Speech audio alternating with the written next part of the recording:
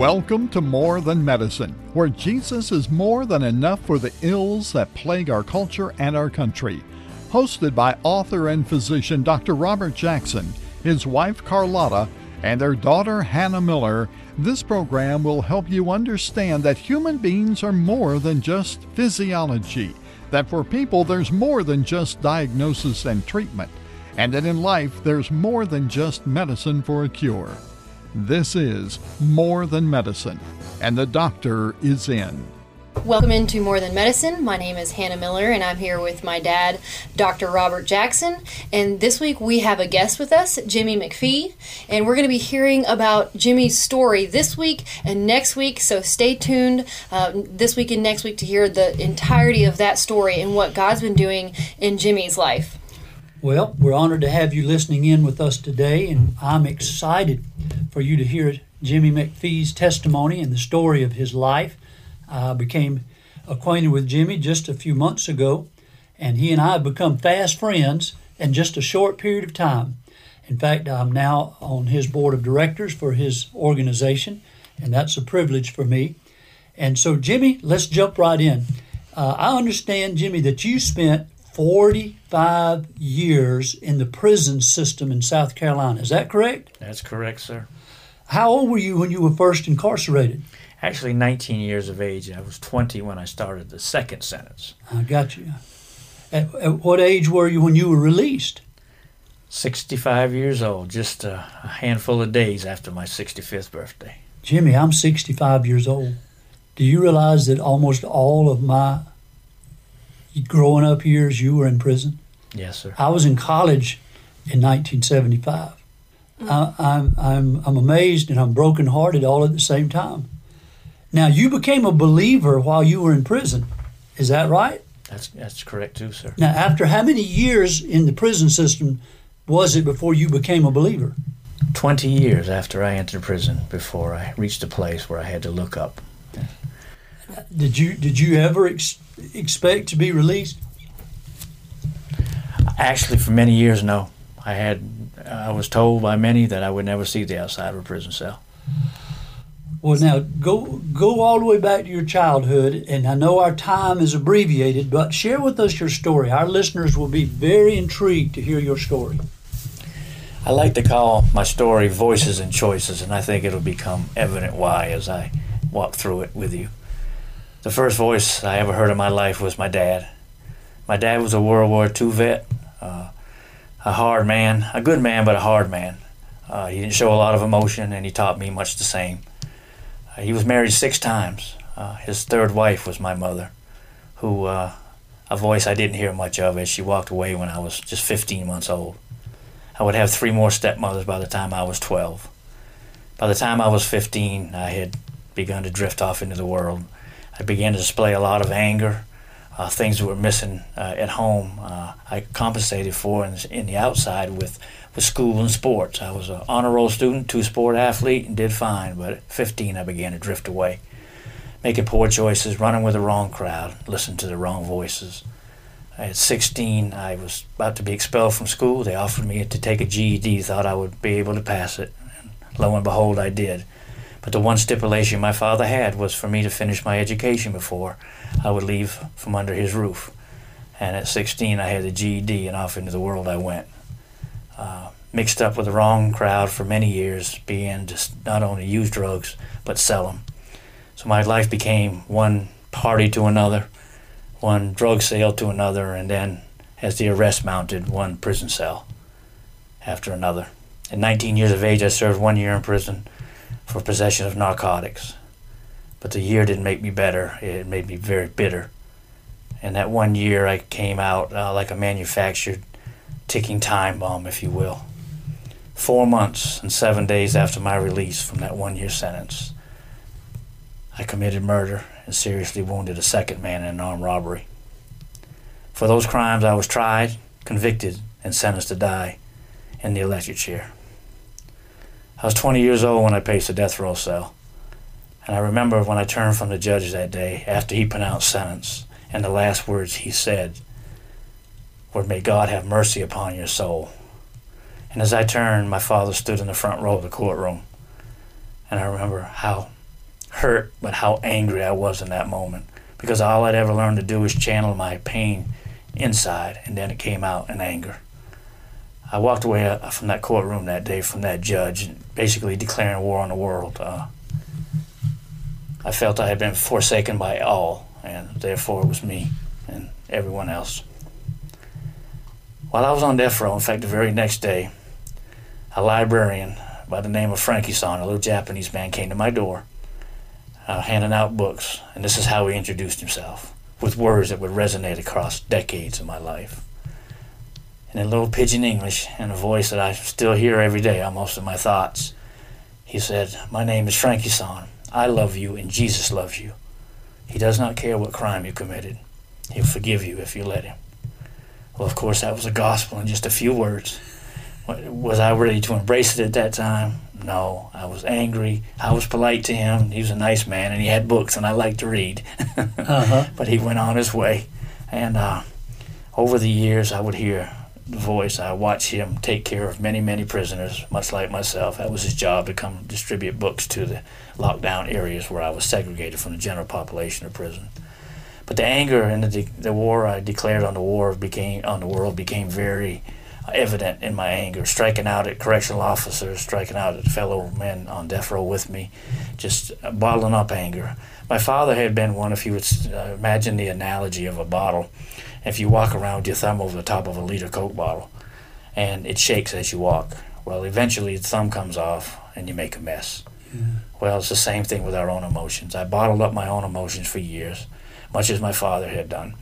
And life has a way of shaking you up, and eventually you make a mess. And I would continue to make those messes, unrepentant for my crime, unrepentant for the things that I'd done. I did feel the pain of watching my father age 20 years in the moment I was sentenced. I remember feeling that and understanding that how my actions were hurting others. But those choices were mine, and I don't blame anyone else. I take full responsibility for that. At 21, 22, and 23 years of age, I had my birthdays in a death row cell, pacing a cell. By the grace of God, I didn't recognize then I was given a life sentence with a parole date after being resentenced from death. Actually, 26 of us were, through basically a flaw in the South Carolina's death penalty statute to begin with. But I would spend the next 20 years in and out of solitary confinement because of my anger, because of my unrepentant way, using drugs, selling drugs just like I had done as a teenager.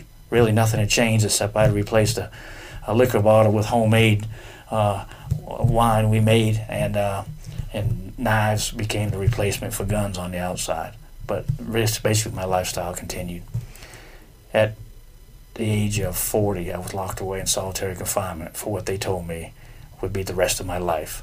They carried me back to court, gave me 10 years on my sentence for 2 serious assaults. And I was told that I was now sentenced to a maximum security unit cell for the duration of my prison time.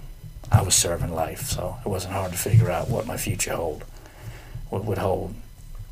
I remember feeling so broken in that room and asking myself, how did I get here, much as I had done on that death row cell 20 years before. And I realized that there had to be another way somewhere, another way of doing life. But I read a book by the name of Viktor Frankl. The author was Viktor Frankl, Man's Search for Meaning. And 2 books, his book and the Holy Bible, would change my life.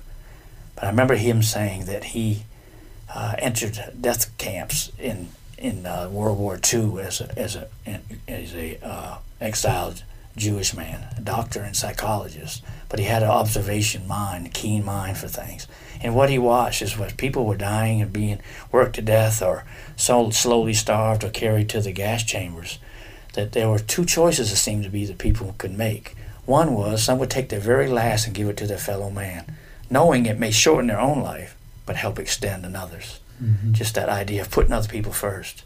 And then there was the other kind, much as the way I live my life, who looked for the weakness in someone and would snatch maybe the few meager crumbs that they had left. And what he says in that process is that when all freedoms are taken, there's always one that remains, and that is to choose your response in that situation.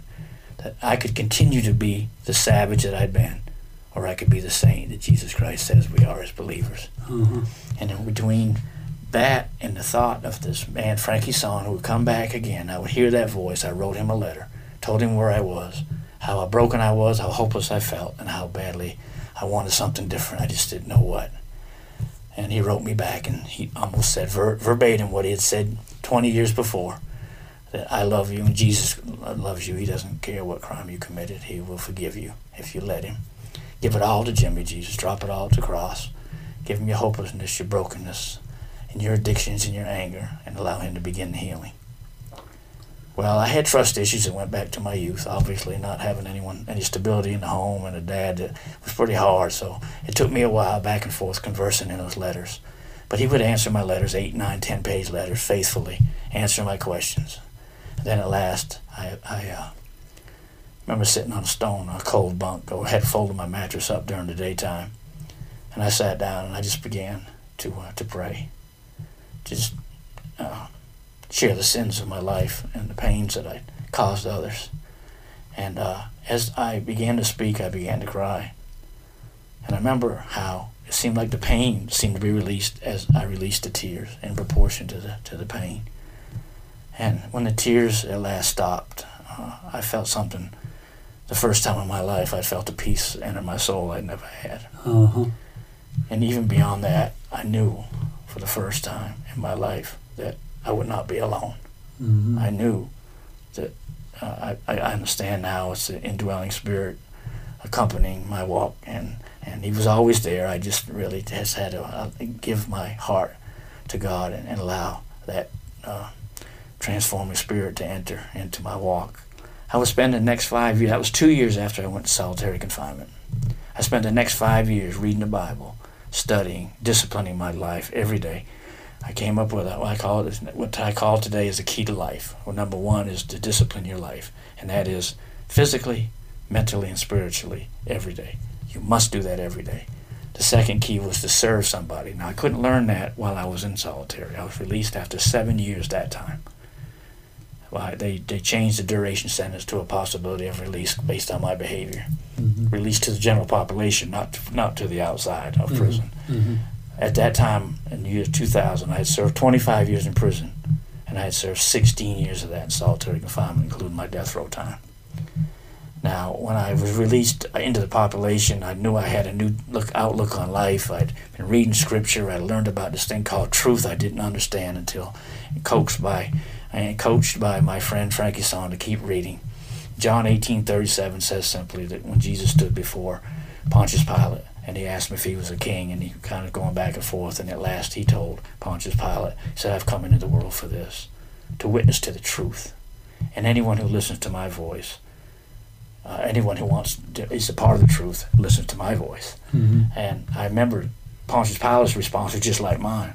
What is truth? That's right. And I wanted to know the answer. And I began to dig, and Frankie helped me. So I found that truth along the way, and the truth is simply that in Matthew 28, probably the best example, when Mary Magdalene and the other Martha went to the tomb to check on Jesus, and the angel was sitting on the rock, and they said, where's Jesus?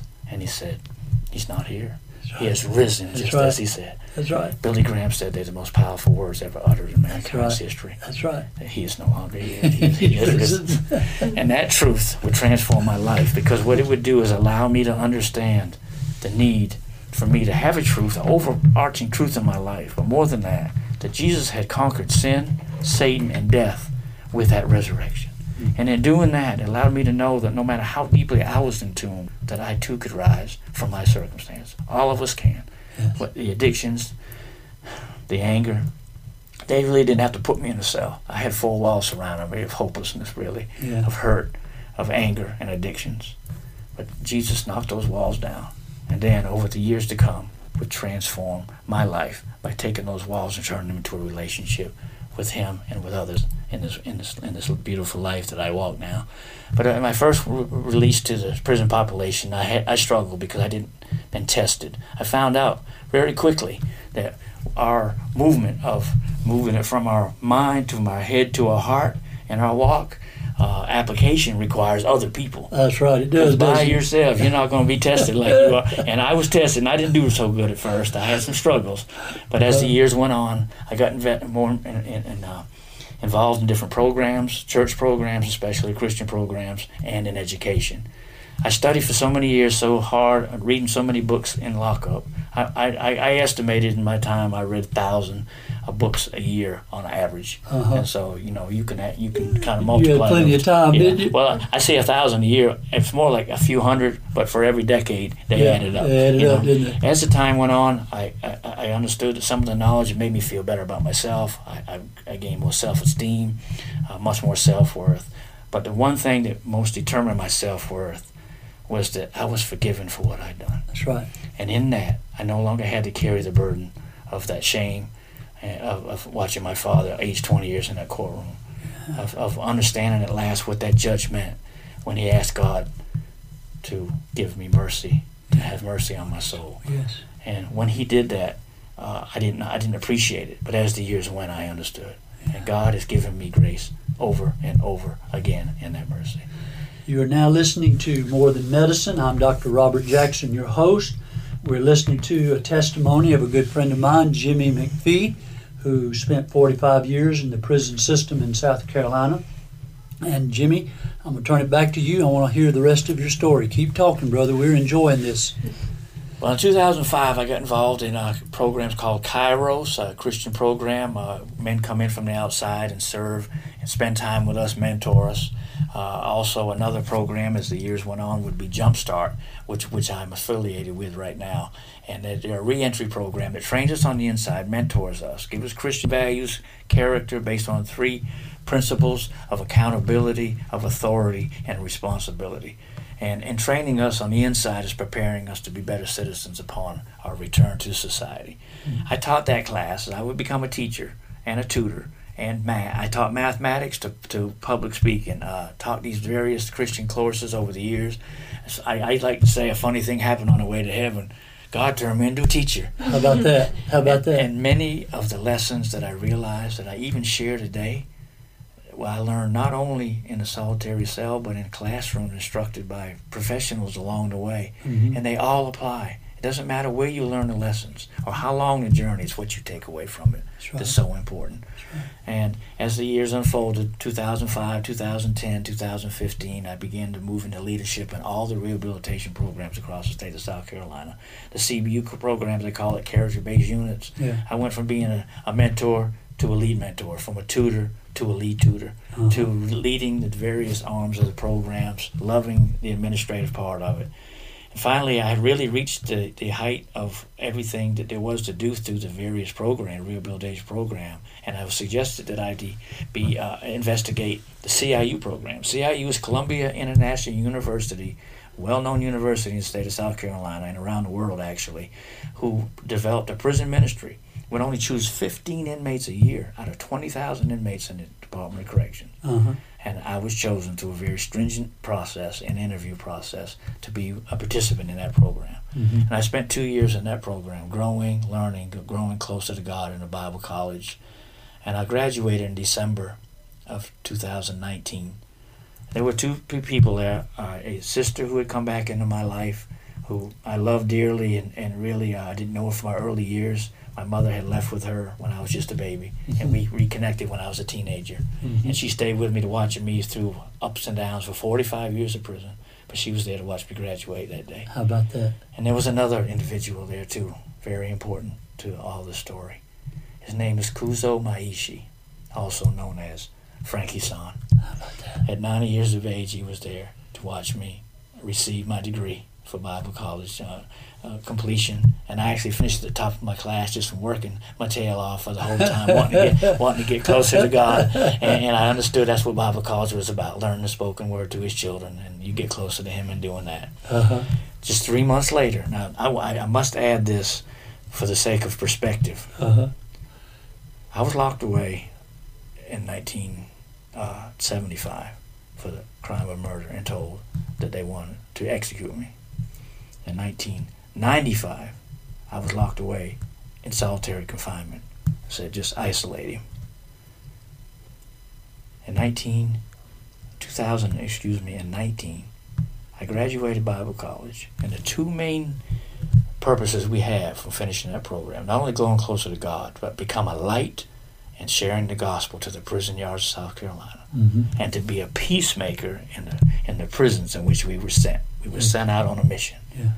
This is the same man that they said is not worth redeeming his life, that he's to be locked away forever.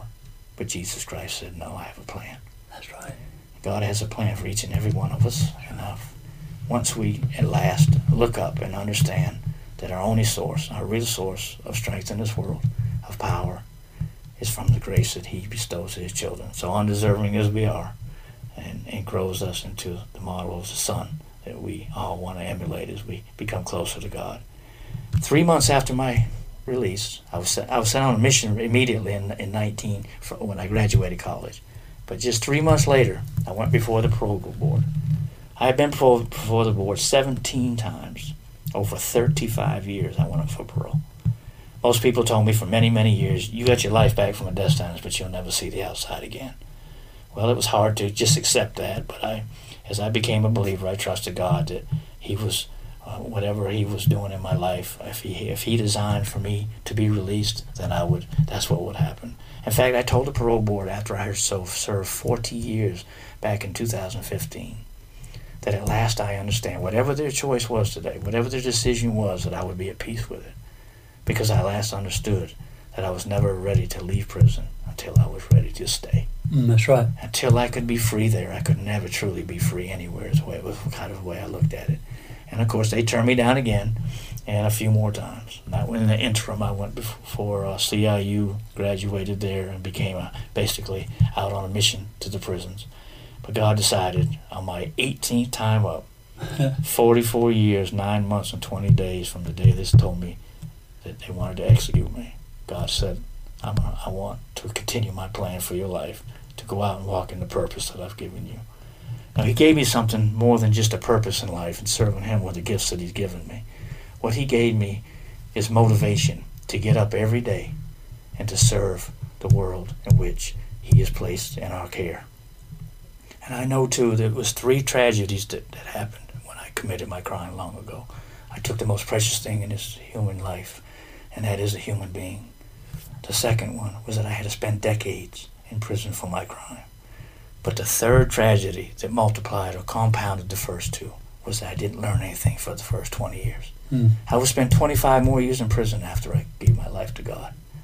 And so it's a good lesson, I think, for others to understand that within a situation, Paul's prayers, there were many, many Paul's prayers for the churches he founded, but not one of those prayers did he pray for the circumstances to change for the church. That's right. What he prayed for was the change of the people within the circumstances. That's right. And that's what he did in my life, and helped me to become a mentor and a teacher and help others change within those circumstances so that they could advance in life and be soundly accepted as a good character individual wherever they went, whether it's society or not. Yeah. And that's basically been my mission for years now on the inside.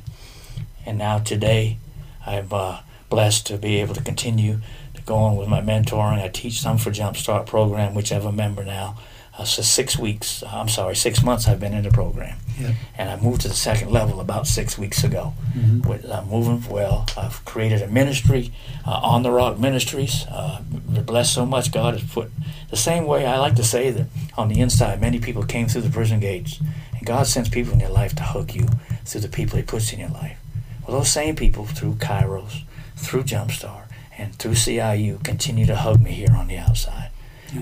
Guiding me, mentoring me, and showing me a way to be successful in God's way of seeing what a successful life truly is, and that is giving to our world, being a way every day to add to the world in which we if I walk up on somebody in the course of a day, I feel like every day God has put me out on a mission, and that is we all have a part of this wonderful plan that he has to bring all his children back home. And it's our job every day to find people along the way and leave them a little bit better off than we found them, and do that with the lessons that we gain along our own path, and share the hard lessons maybe we've been through. I've been through a few, and I hope that they'll have value to others as I continue to share what God has instilled in me to help others. Well, tell me now, what's the name of the ministry that you have begun? On the Rock Ministries. And how'd you come by that name? Well, it's very interesting. On the Rock, first of all, the Rock is of course 2 Corinthians 10:4, and Jesus is the Rock. Yeah. The second one is my life verse is Psalm 40. The second verse of Psalm 40 actually says, "He set my feet upon a rock." That's right. And established my steps. Yeah. And it goes on for several words and been giving thanks to God for what He's done. But the third one is in the prison cell blocks. We call the bottom area, the rock area. And because my ministry is to reach back to those that I left behind, that's my mission as much as anything I do. You can't walk away from 45 years of prison and not look back. Yeah. And I am a beacon of hope for many who see me as if this guy can do it, anybody can. That's right. And that's my ministry on the rock. All right. Well, Jimmy, you've got a powerful testimony, and I have thoroughly enjoyed hearing it. I think I've heard it 3 or 4 times now, and each time I hear it, it's a blessing to me.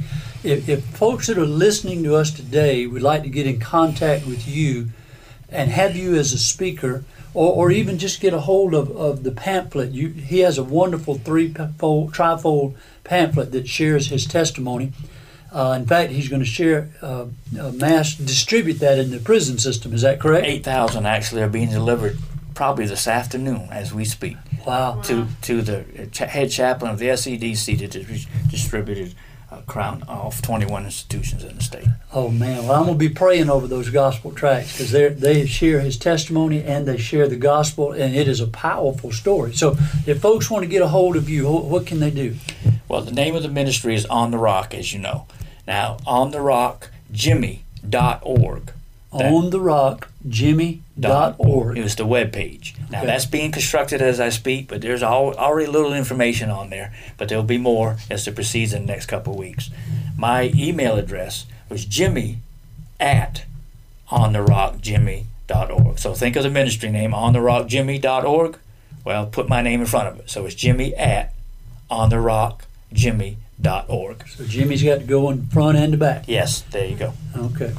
Well, I want you to know this has been just a delightful testimony. We've thoroughly enjoyed hearing it. We're just excited to hear what God is doing in your life, and we're going to continue to pray for you as things unwind and develop in the ministry that God's called you to. And we're going to be praying for all those gospel tracts as they go out into the prison system. Thank you. Now, Jimmy's going to be back with us again next week. We're going to be asking him some very detailed questions about the time that he spent in the prison system and the lessons in life that he learned. Those of you who've been listening, remember that we've been talking about Joseph the dreamer and God the sovereign. Joseph was in prison for 17 years. Jimmy was in prison for 45 years. And Jimmy has a lot of lessons that he has learned about God's sovereignty, and he's going to be sharing those lessons with us in our next session. Thank you for listening to today's edition of More Than Medicine. You can follow Jackson Family Ministry on Facebook, Instagram, and on their website. Be sure to contact them via jacksonfamilyministry@gmail.com for speaking engagements and for book information. Join us next time for More Than Medicine.